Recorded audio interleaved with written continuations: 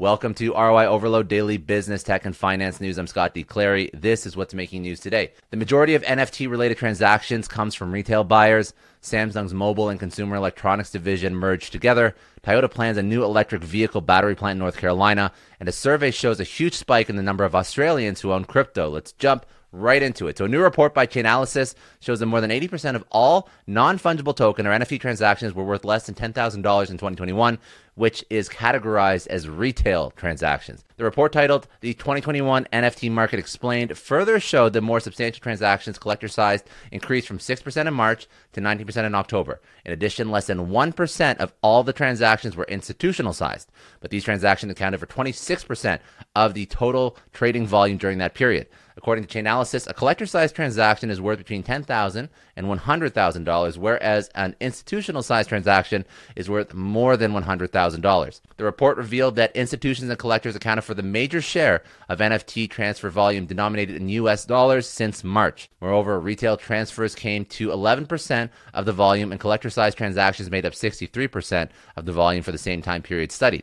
Overall, it shows that the NFT market is far more retail-driven than the traditional cryptocurrency market, where retail transactions make up a negligible share of all transaction volume. Samsung's mobile and consumer electronics division merged together.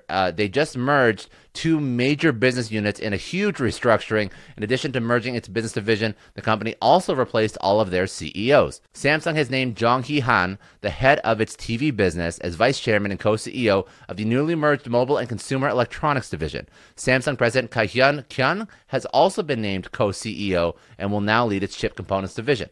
Although the mobile business of Samsung generated the largest revenue for Samsung in the third quarter of 2021, its chip business also generated substantial revenue due to the increased demand for server DRAMs and for computers in general during the pandemic. Samsung is aiming to become the number one chip contract manufacturer within the next decade and has invested billions of dollars into the business. With this restructuring, Samsung aims to streamline its business structure and aims to strengthen its business competitiveness. Toyota is planning to open a new electric vehicle battery plant in North Carolina.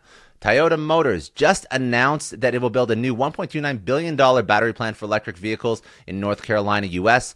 This announcement comes a few months after the Japanese automaker had earlier announced in October that it will build an electric battery manufacturing facility in the United States, a key component in the company's plans to make 70% of its cars electric by the end of the decade. With this new manufacturing plant, Toyota expects to be capable of producing enough lithium-ion batteries for 200,000 all-electric and plug-in hybrid electric vehicles when production is scheduled to begin in 2025.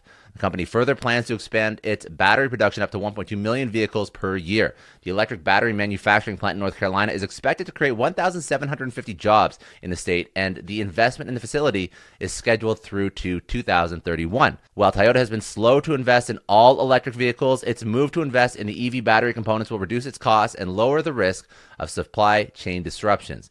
And lastly, a survey shows a huge spike, in the number of Australians who own crypto. So according to a recent survey conducted by the Independent Reserves Cryptocurrency Index, or IRCI, the percentage of Australians who own or have owned crypto has reached 28.8% in 2021, up from 18.4% in 2020. The 2021 IRCI survey results show that the growth in the crypto sector is being driven by the positive experience of those who own crypto.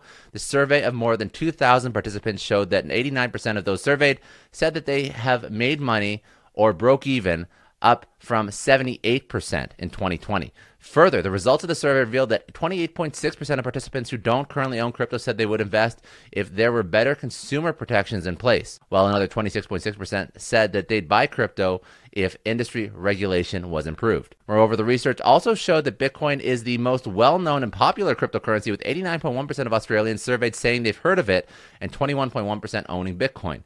The second most popular crypto asset amongst Australians surveyed is Ethereum, at 11% reported ownership, up from just 5% in 2020. And in other news from around the internet, Australian women owning crypto has also surged in 2021. So according to the IRCI survey of 2,000 Australians, the number of women who currently or have previously invested in crypto has increased to 20% in 2021 from 10.3% in 2020.